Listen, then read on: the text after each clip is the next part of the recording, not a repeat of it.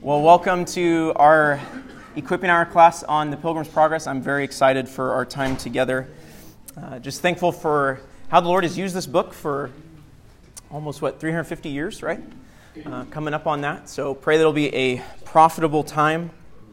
Just so you guys know, if you've never had an Equipping Hour with me, as most of you had, I'm a pretty laid-back guy. So if at any point you have questions or you want to make a point or something like that, that is, if you want to make a point that's going to be helpful to the class, not just because you want to make a point to make a point, please feel free to do that. You're not going to hurt my feelings or anything like that. If you have questions you want to ask at the end, I'm more than happy to answer them. But yes, this is a class that I mentioned, I think, just kind of casually several months ago. People were like, oh, that'd be really good.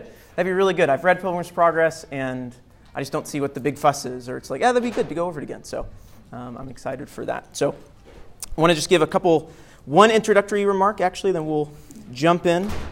Charles Spurgeon, the Prince of Preachers, we all know him. He said this about Pilgrim's Progress. He said, next to the Bible, the book that I value most is John Bunyan's Pilgrim's Progress, and I imagine I may have read that through perhaps 100 times. It is a book of which I never seem to tire, but then the secret of that is that John Bunyan's Pilgrim's Progress is the Bible in another shape. It is the same heavenly water taken out of this same well of the gospel. He would go on to say that, I think I put this on your notes, that it's almost as if you would prick John Bunyan, what would he bleed? He would bleed the Bible. He had very high praises for John Bunyan in Pilgrim's Progress. So, like I said, the highest of praises from Spurgeon. If Spurgeon thinks it's good, that means maybe we should look at it, right? It's like, okay, it's probably got something to it if it is by far his favorite book. So we'll jump into that this morning. Just to let you know, we're probably not going to get anywhere in the book, which that's okay, because that way it gives you time to get the book if you don't have it. So don't panic. You're not going to get behind this morning. Just kind of want to set the scene and the introduction this morning. Before we do that, let me pray.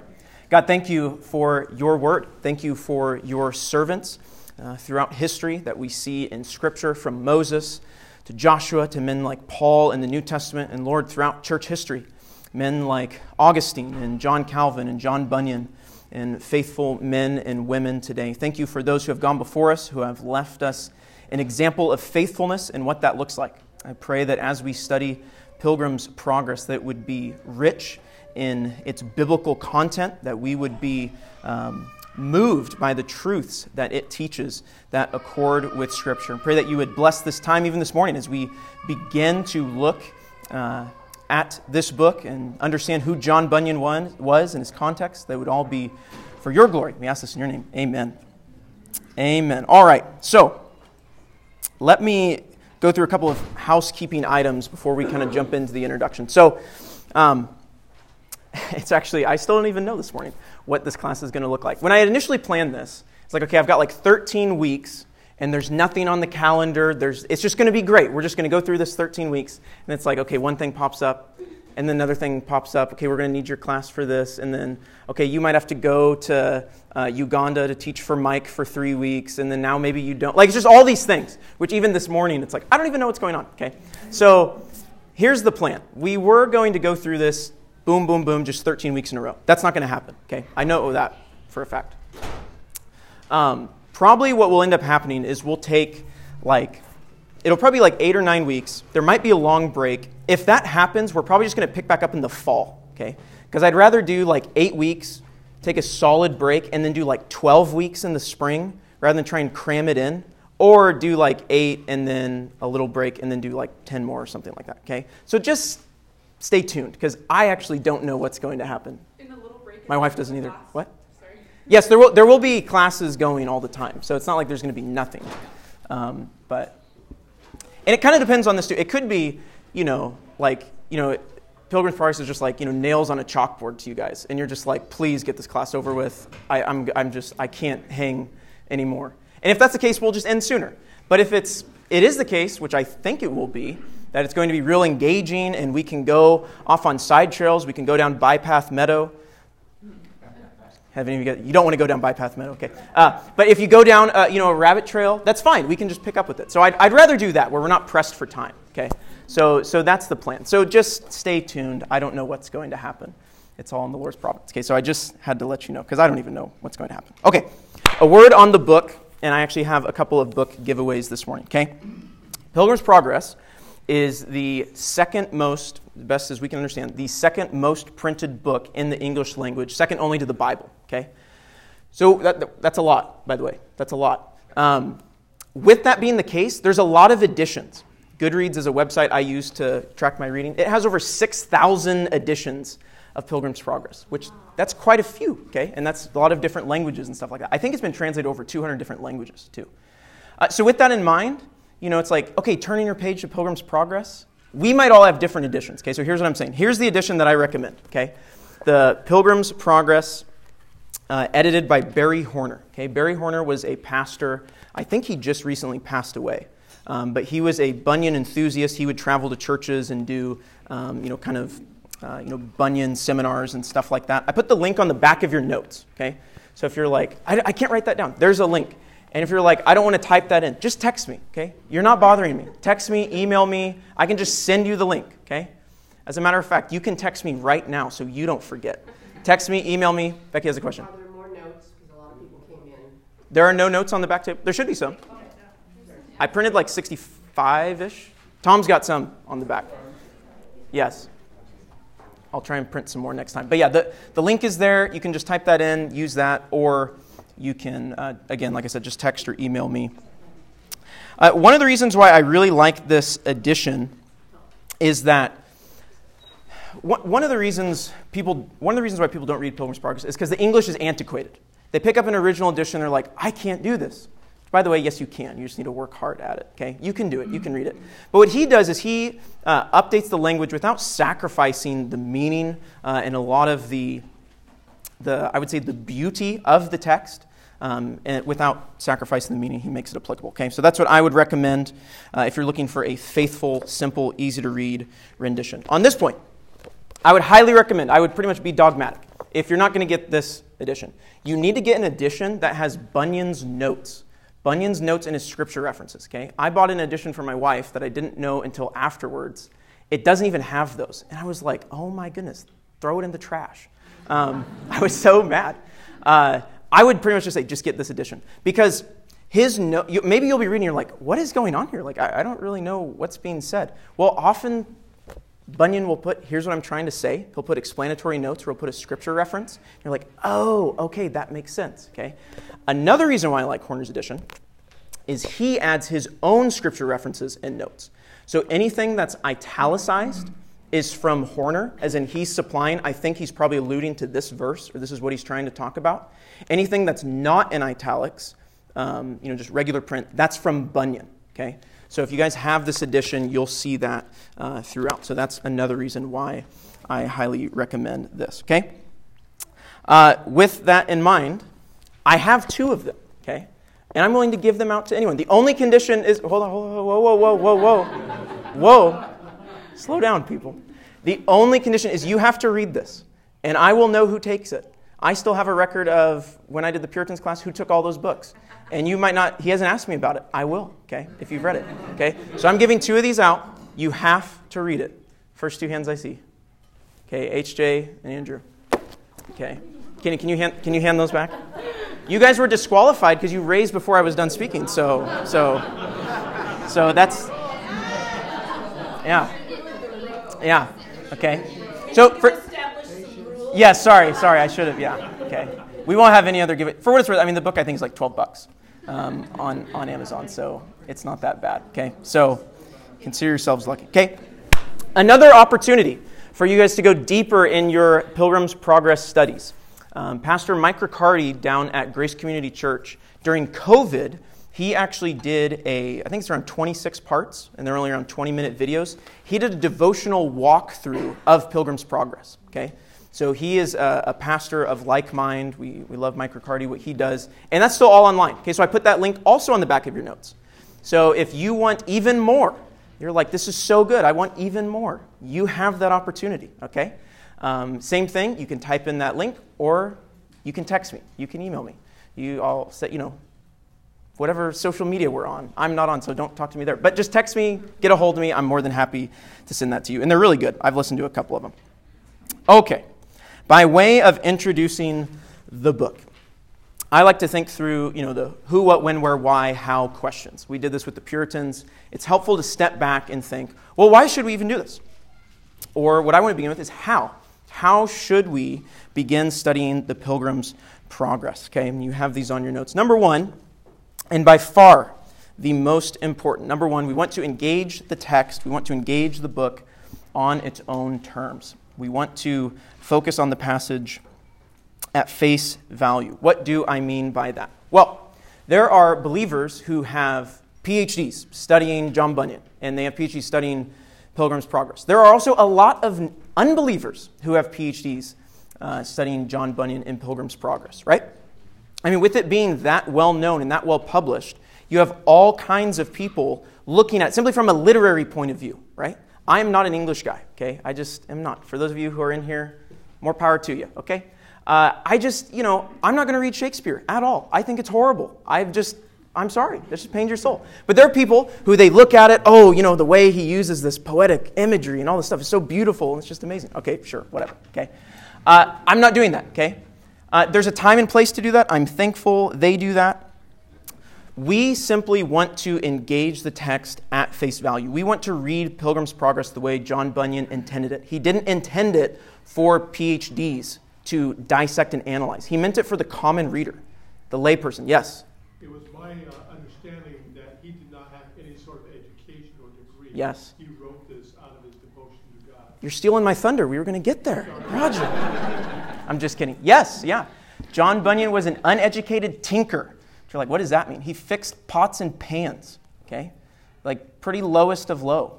And so, yes, thank you, Roger.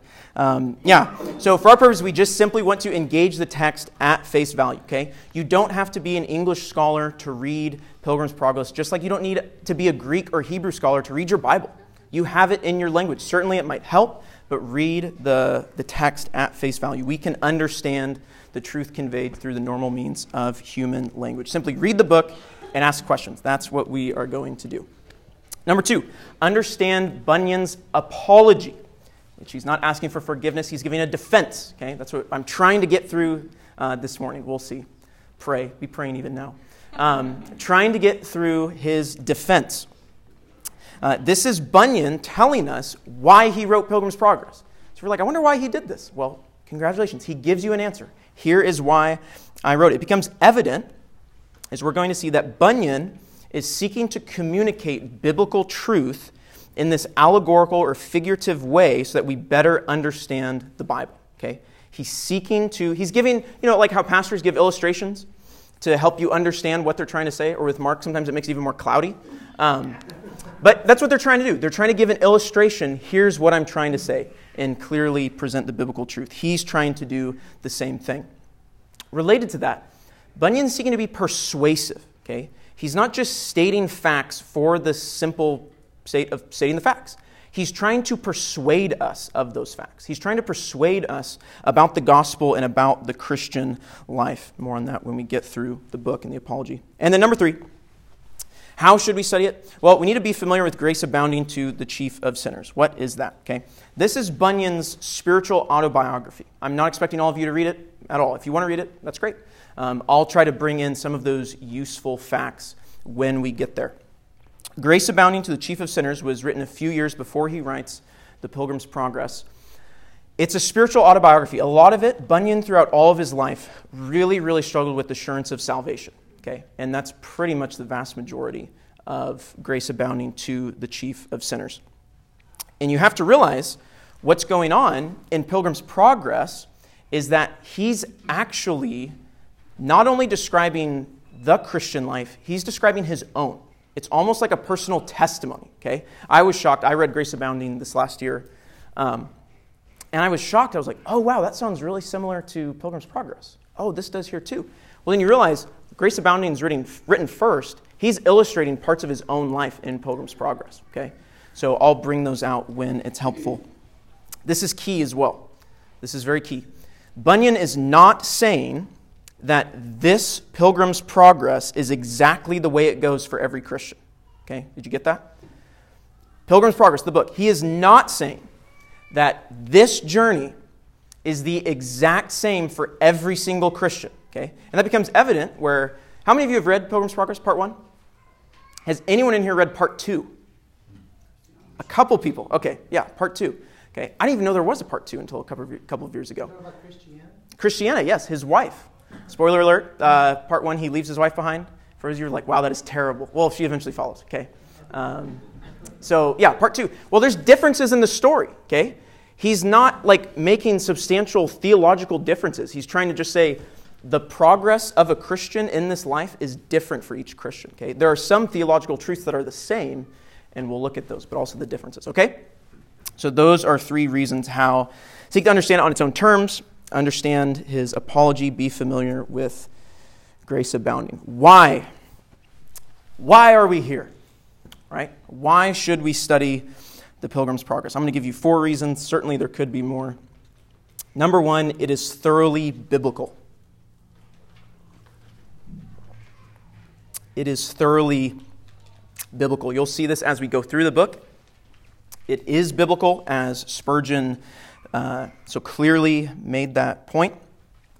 Bunyan just has a way of painting biblical pictures in a captivating way. Okay, I think I've read it 4 times now, especially this last time. I was just like, man, that's a really good way to talk about this theological truth. He does a really good job. And as such, with it being thoroughly biblical, kind of a subpoint, it's applicable to today. Okay, it is applicable to today's audience. It's similar with the Bible, right? We don't need to make the Bible, relevant to today's audience. It is relevant. We need to actually make today's audience relevant to the Bible. We need to re-engage them with biblical truths and concepts. And it's the same thing with Pilgrim's Progress. I think you're going to see this with the characters and the settings.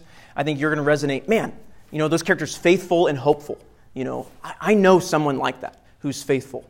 Someone who is like that who's hopeful. Or maybe you're going to run into people like Ignorance or Mr. Worldly Wiseman, and you're like, that kind of reminds me of that friend from high school.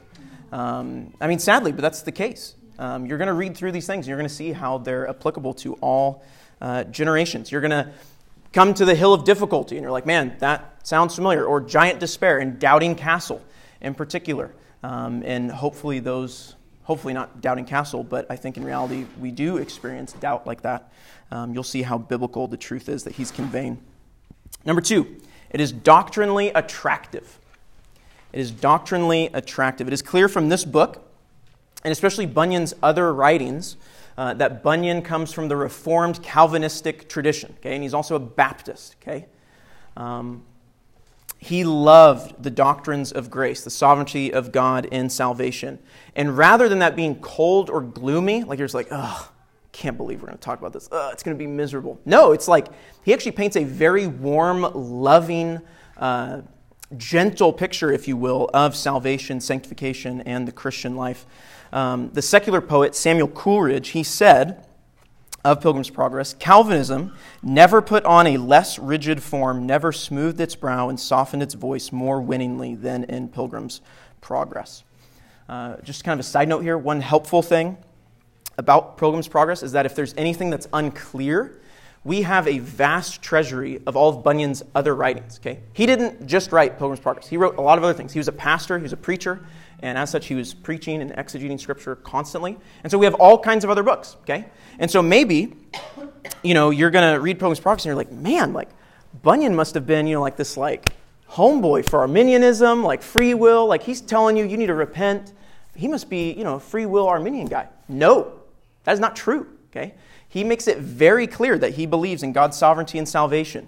He believes in God's effectual calling, the total depravity of mankind. And he also, because he's being biblical, preaches that, and also that we're responsible to turn and come to Christ, right?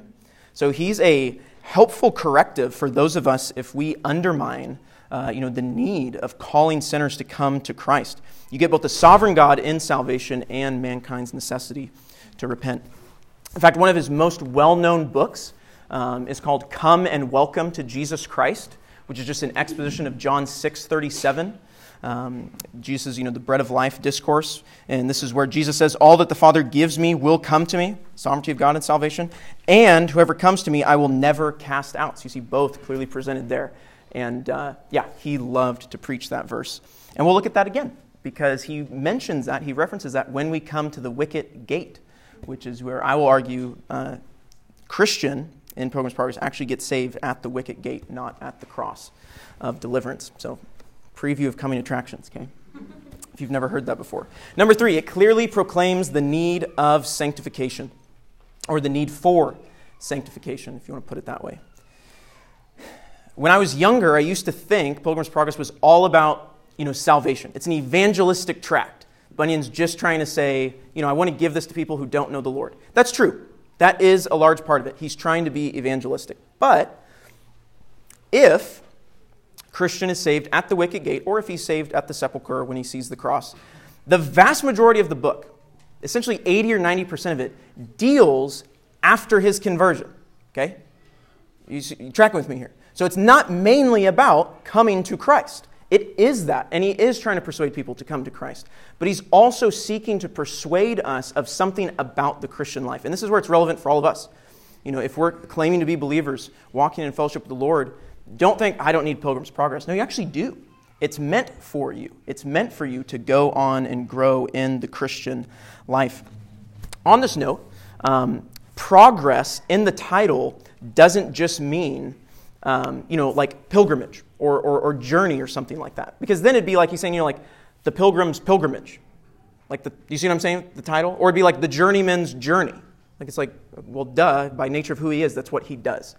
He's trying to emphasize the Christian's growth, the Christian's progress, a moving along in the Christian life, a growth in Christ likeness. That is what he's trying to say in the title. And you see this. You'll see in the conversations that Christian has, with some of the people that he encounters early in the journey. They're fairly simple conversations and dialogue about the gospel and truths of religion. By the end, he's having full-on theological discourse on finer points of theology. Okay, so you're seeing at the beginning of his journey, which is like all of us, right? We're infants in Christ. We're drinking spiritual milk. We don't know a lot, right? Hopefully, in 20 years, you're understanding Scripture more and how you can counsel others. You see what I'm saying? That's what's going on in Pilgrim's Progress as well. Final point here on this note of sanctification. Bunyan clearly deals with difficult aspects of the Christian life. Thinking of sorrow, despair, depression, believers dealing with sin, right? That's very much a clear point. There's no, next level Christianity. Horner on this note, on this point, he has a really good quote, I'll just put it up here, where he's kind of critiquing Keswick, if you've never heard of that. It's kind of like this higher life theology. It's very common in charismatic and Pentecostal circles where oftentimes it's accompanied, with the rebaptism of the Spirit, speaking in tongues, all these things, where you've got basic Christianity. You and I are all down here. We're just, normal Joe Schmo Christian, okay? But you can get to the next level, okay? You can get, after the baptism of the Spirit, you can get all these things, and now you are a super saint, okay? I would argue that is unbiblical, and our church would. And that is why we were talking about, the Influencers Conference. Remember that? We're critiquing a lot of that. Horner has the same point. I thought this was really good. It is not pilgrimage on the high road or the phenomenal pilgrim, right? It's not this next level person, but the pilgrim's progress concerning participation in an endurance race that involves both entangling encumbrances and the goal of the embrace of Jesus Christ at the crossing of the line. This last part is really good. The denial of such ongoing struggle and conflict in the Christian life is both self-delusive and spiritually counterproductive. Okay? If you think you're going to reach a point where you're free from these struggles, you're in for a rude awakening, and it's going to mess with your Christian walk. And so he talks about this. Christian, he struggles so much with despair, they contemplate suicide. Okay? So if you're thinking oh, cute little Pilgrim's Progress kids book, suicide, it's okay, you see what I'm saying? This is for adults, right? There are truths that we can convey to kids, but I'm trying to argue he's writing for us, okay? He struggles with contemplating suicide. Hopeful is tempted to commit adultery with a seductive woman, okay? They are ridiculed and chastised at Vanity Fair. They suffer so much spoiler alert, he's even killed for his faith, okay? So, this is serious Christian life struggles, sanctification, right? They sin as believers. They go down Bypath Meadow. It's a really sad time there. So it goes on and on. Okay, so these are real hard, difficult situations that believers deal with. Does that make sense? So sanctification is a central aspect. of Pilgrim's Progress. Number 4, this is just, it's a good story. Okay, it's a great story. Did that pop up? Oh, I didn't. Oh, I'm sorry. It's a great story. It is a great story. Rereading it this last time in particular, I was struck. I've read this book before, and I was struck as like, I want to know what happens next. It's like, I know what happens next, but I just want to keep reading, okay? It's good. It is well written. I think one of the reasons why his book was so popular in his day and throughout all of history is that it's well written, okay? I'm not going to, I think in some of these things, beauty's in the eye of the beholder, okay? You know, so like, I am not going to be devastated if after this, you know, Pilgrim's Progress isn't in your top 5 all time. I will be devastated if it's not in your top 3. I'm just kidding. I get it, okay? It's not like I love it and you need to read it. You don't need to become Pilgrim's Progress evangelists, okay? But I hope that the biblical truth that it conveys resonates with you, okay?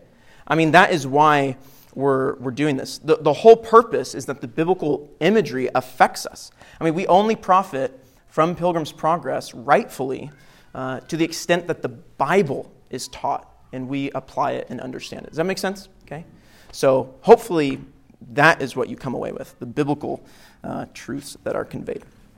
All right, those are just some of the reasons on how and then why to study Pilgrim's Progress. Now I want to briefly talk about, we've got about 15 minutes, we're doing good. Briefly talk about the historical context and background, okay? This is going to be very brief, okay? If you want more on this, how many of you guys were in the Introduction to the Puritans class? Quite a few of you. Yeah, okay. So you kind of have a leg up because we kind of spent, you know, the first 3 weeks there and also that whole class kind of introducing the Puritan landscape in England in the 16th and 17th century. I'm not going to do that here. This is going to be like 5 minutes. If you want more, go listen to those. Those are still online. That'll actually be really helpful. Those first 3 weeks were all historical background and introduction, okay? Bunyan is born in 1628 in England. Does anyone who's in that class remember who's the king at the time? I'm just kidding. It's okay. Nope, not James. Bad dude number 1. Charles I. All right? Charles I, which, by the way, if you're like, that picture looks familiar. Yes, I just recycled the pictures, okay? Yeah, that is Charles I. Charles I, he begins reigning 1625. He and his Archbishop William Laud, let's just put it kindly, they have Catholic sympathies, okay? They're sympathetic to the Catholics according to the Puritans. They don't like them. They do not like what's going on in England, the reform that they have pushed for throughout the churches and in the land. They feel like Charles and Laud are stopping it. Things get to such a point that what actually breaks out? Civil war.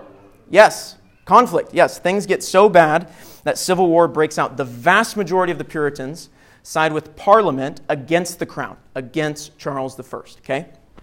Bunyan, as we already mentioned, he was an uneducated tinker. He fixed pots and pans. Again, he's born 1628. Civil War breaks out in 1642. At the age of 16, he joins the parliamentary army against the crown. Okay? So he is in the army fighting against the crown. We actually aren't sure how much action he saw. We know this because in Grace Abounding, he mentions early on that when he was going off to take part in a siege, he switched places with a sentry who was shot in the head and killed. And so if he would not have switched, he would have died. Okay? And so that particularly resonates with him, as you could imagine, right? And he's not a believer at this point, but that really shakes him up. And so eventually Parliament wins the war. They behead Charles I and Archbishop William Laud. The Puritans essentially have power to organize the church as they want. Oliver Cromwell begins to rule. This is actually what we call the interregnum. It's this really unique time in England where they don't have a king or queen. They've just got a dude, Oliver Cromwell, who he is the Lord Protector of the realm. So he's not king or queen, okay? Cromwell, really good guy, okay? Now maybe some of you are thinking, who are in that Puritans class, you're like, wait a minute.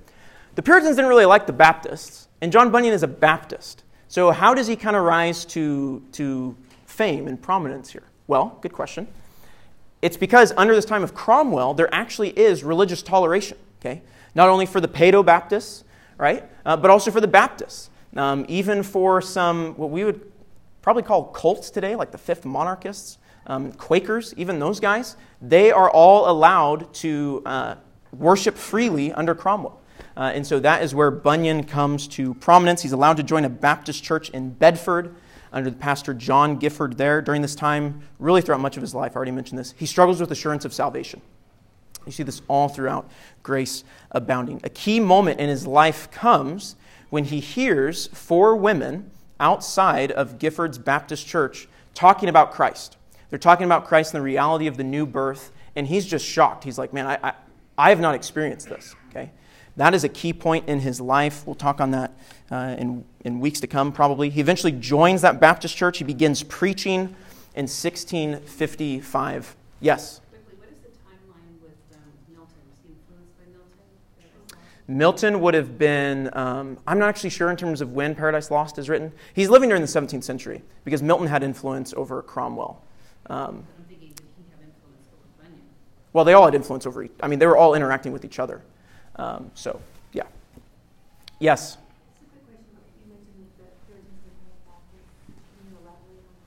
Yeah, the Puritans didn't like Baptists. I don't know how else to say that. Yeah, you had, again, this goes back to the history, but essentially what you had going on in England in the 16th, 17th century, the battle for the Church of England was pretty much church polity driven, okay? It was driven by those who were Congregationalists, okay? So like our church is congregational, meaning the church is autonomous, right? The church makes decisions for itself. But they were Paedo-Baptist Congregationalists, okay? So they would do everything we did, but they would baptize infants, okay? So you have Congregationalists, and then you have Presbyterians, okay, who are still Paedo-Baptists, but they would argue, rather than the local church having autonomy, that there's the presbytery that has autonomy, meaning the pastors of those local churches have rule, okay? So that's pretty much what's going on. The Baptists are pretty much off the scene until late 1500s, but they're pretty much a persecuted group in England up until this point, and even a little bit afterwards. But Baptists in England really come to prominence in the 18th century, so 1700s moving forward, okay? But they start to have a lot more toleration. We'll get into this. John Owen liked the Baptists. He likes John Bunyan, and so a lot more toleration. Okay, I got to keep going because I want to get through the historical stuff. Great questions. Everything's going well. It's peaches and cream. Everything's great. The Baptists are ministering as they want, except if you notice there, Cromwell dies, okay, 1658. His son rules briefly, and he just wasn't cutting it. Parliament and the people, they don't like what's going on. They want the crown to come back, and that's what happens. The king who they beheaded, they invite his son back. Which I just think is kind of ironic. It's like, hey, I know we killed your father, but you want to come rule over us? That's rough. Okay, so Charles II, he begins ruling 1660. Charles II does not like the Puritans. He favors, talking about church government, Episcopalian church government, which I'm not going to get into that, but all the Puritans don't like him. He doesn't like the Puritans. It's a mutual disliking. And he pretty much says, pastors, you need to conform, do exactly what I'm telling you to do, or you guys are going to lose your pulpits. Well, the Puritans, they say fine. And over 2,000 Puritan pastors lose their pulpits. Okay, they are pretty much forced out of the Church of England. Now, Bunyan was a Baptist. Okay, as a Baptist, he was never even in the Church of England. He's always been a non-conforming, we'd say is a dissenter. Okay, he's always doing his own thing, okay, just by nature of being a Baptist. And so he's kind of on this short list for the crown to say, hey, we need to stop these guys, okay? Because these guys are so far out of bounds, okay? And this is where Bunyan is imprisoned for 12 years, okay? Bunyan is imprisoned from 1660 to 1672, okay? Now, it's not good, right? It's not good that he was imprisoned. We do have instances where it's not like he was locked away forever. It actually seems that there were periods where he was permitted to go home and see his family for a little bit in that 12-year period. But at least it's not as bad as it was like under Bloody Mary, okay, where like you're being burned at the stake, okay? So things are not good in England, but they could be worse, okay? Look on the bright side, okay? But from all we can tell, it's during this time in prison that Bunyan writes Pilgrim's Progress. It's published finally in 1678, okay? So he's freed from prison in 1672, published in 1678 by a very curious publisher. It's published by Nathaniel Ponder. And you're like, oh yeah, Nathaniel Ponder. No, I'm sure all you guys, I have no idea who that is, okay? Nathaniel Ponder was the publisher of John Owen's books, okay? Now, if you guys know John Owen was England's premier theologian of the day, okay? He's respected by everyone, the people on his side, and even his opponents, they're like, hey, John Owen, I disagree with you, but my hat goes off to you, okay? England likes John Owen, okay? And Nathaniel Ponder is his publisher. Let me put two and two together here, okay? That's who Owen is. Bunyan is some uneducated pot fixer. How is that guy getting his books printed by Nathaniel Ponder? Probably because John Owen, who we know was a friend of John Bunyan's, read Pilgrim's Progress, went to his publisher and said, you got to print this. Does that make sense? He's saying this is that good, okay? In Bunyan's apology, he actually mentions that he gave an advanced copy or advanced copies of the book to people, and they read it, and they were like, hey, you need to print this. Owen is probably one of those guys. We have accounts of they clearly had a mutual friendship at this time. Owen actually, eventually, towards the end of his life, he softened on baptism. I think if he lived a little longer, he would have been a Baptist. I mean, it's just, the Lord would have worked in that way. But most famously, one that we can't prove to be true. It's one of those where I really wish it was true, and it's just like, I hope it is. We don't know. But Owen, who actually had influence, like I said, with King Charles, he was talking to Charles II about how much he loved Bunyan's preaching. Okay? And Charles responded, he asked him how he, Owen, who had so much learning, could hear a tinker preach. He's like, how can you listen to this guy? You know, just some educated bum. Okay? And Owen famously replied, may it please your majesty, had I the tinker's abilities for preaching, I would most gladly relinquish all my learning. And so that's throughout history, you know, kind of changed a little bit. Maybe he said, you know, if I had the preacher's ability for touching men's hearts.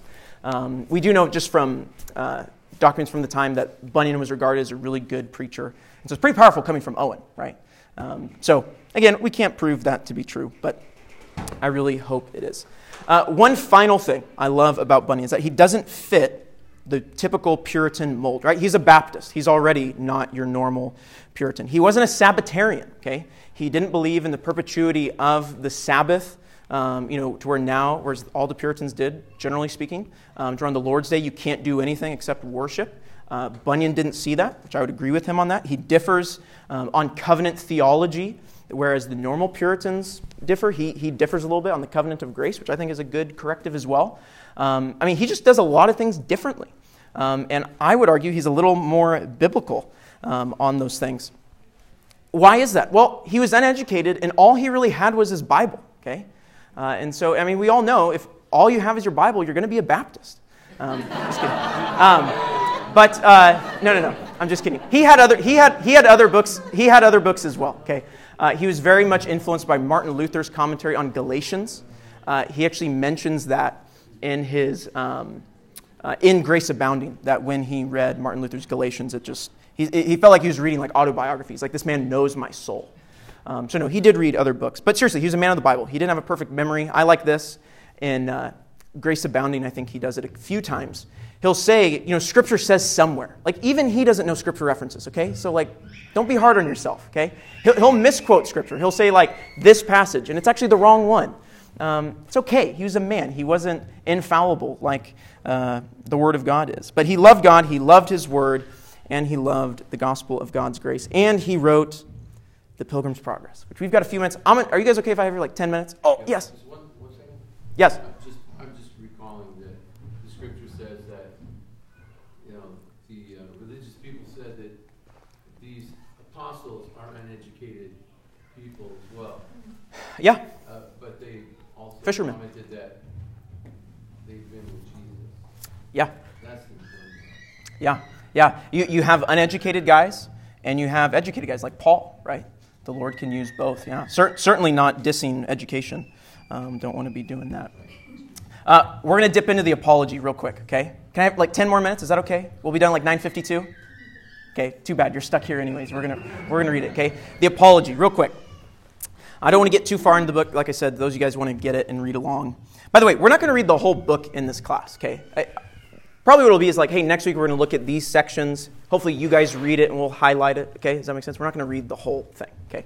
Just want to make some notes on the apology. So, if you have your book, again, all the page numbers I'm going to put here are from Horner's edition. So this is page 1 here, okay? When at the first I took my pen in hand, thus for to write I did not understand. By the way, if you've never read Pilgrim's Progress, the whole thing is not poetic like this. If it was, I would not read it either, okay?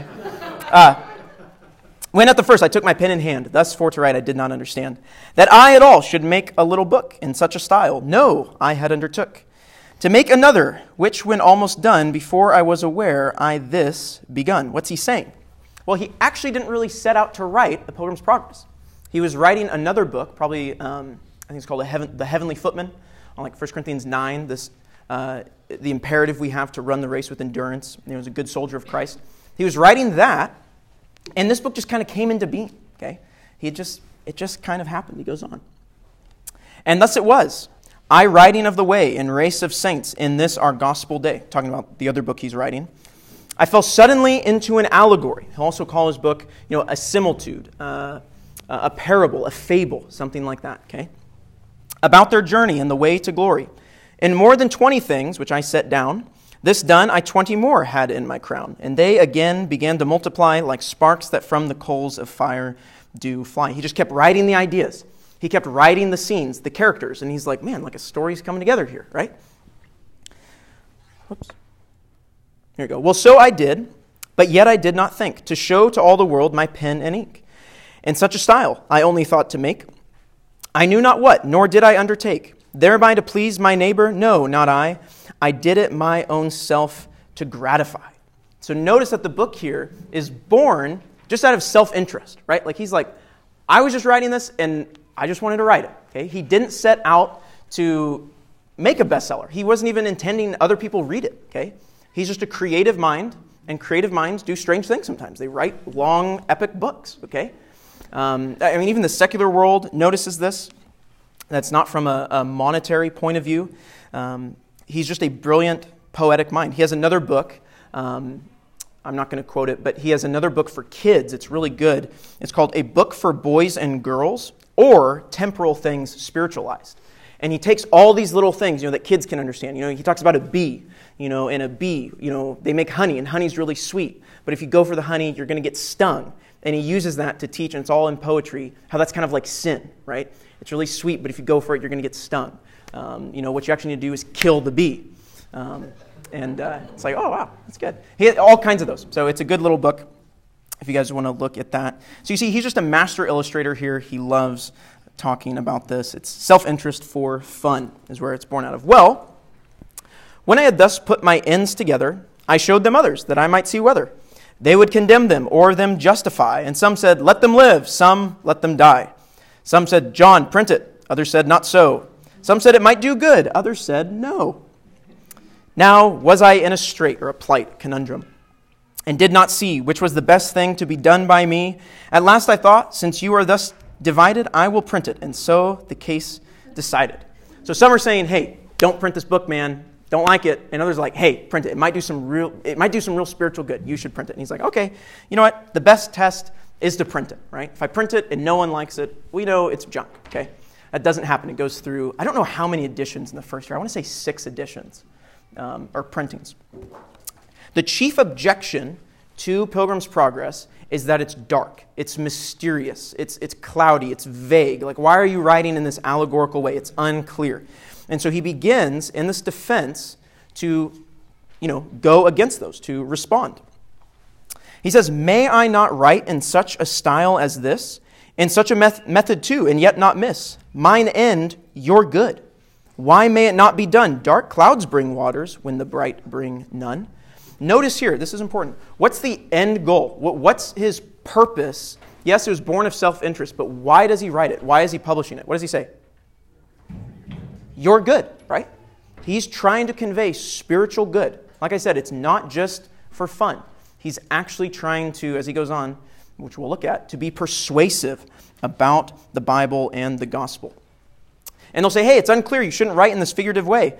Look at what he says. Why may it not be done? Dark clouds bring waters when the bright bring none. Like a dark cloud. We just saw this last night. Yeah, it's dark and cloudy, but it brings rain. And that's good. We need that. It actually yields fruit. And so maybe in someone studying of Pilgrim's Progress, it'll actually bring forth fruit. He goes on. You see the ways the fisherman does take to catch the fish, what devices he does make. Behold, how he engages all his wits, also his snares, lines, angles, hooks, and nets. Yet fish there be that neither hook nor line, nor snare nor net nor device can make thine.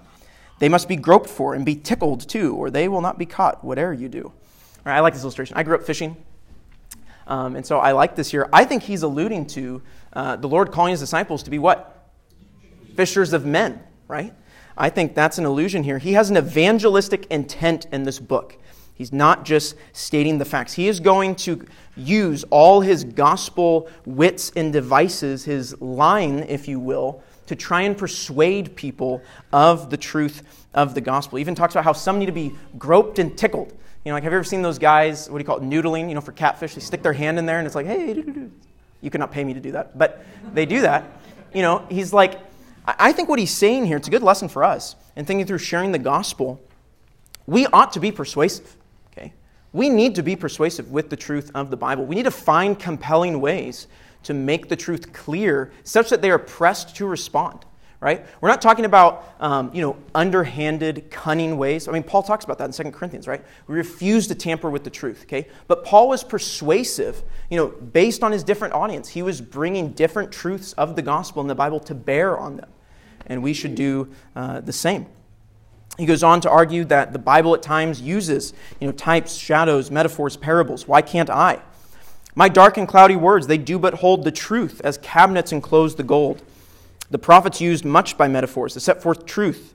Yes, whoso considers. Christ his apostles too shall plainly see that truths to this day in such garments be. Allegory can be like the garment that is clothing the truth. He's almost done here. He says, come truth, although in swaddling clothes I find informs the judgment, rectifies the mind, pleases the understanding, makes the will, submit the memory too it does fill. With what our imagination does please, likewise it tends our troubles to appease. He says, biblical truth conveyed in this way, it pleases the understanding, it makes the will submit. Illustrations have a way of sticking with us. They're easier to remember. He wraps up kind of this final commendation. This book will make a traveler of you, if by its counsel you its rules will do. It will direct you to the Holy Land, if you will its directions understand. Yes, it will make the slothful active be, the blind also delightful things to see. This book can show you the path to heaven. You can understand the progress, the journey, the pilgrimage that you need to take. It will make the lazy active respond rightly. It will make the blind see. It can save your soul. He ends by asking some questions. He says, would you see a truth within a fable? Would you be in a dream and yet not sleep? Oh, then come hither and lay my book, your head and your heart together. Okay? The truth needs to, yes, you need to understand it, but you also need to embrace the truth. You need to respond rightly. Chapter 1, first page, he begins, as I walked through the wilderness of this world, I came upon a certain place where there was a den, a jail. And I lay down in that place to sleep, and as I slept, I dreamed a dream, and I leave you there. Cliffhanger. What is going to happen next? Okay? If you want to read ahead, you might want to read through the Slough of Despond. We won't get that far probably, but maybe read the next 10 pages or something like that. What's going to happen in this dream? You're dismissed. If you have any questions, I'm more than happy to talk to you.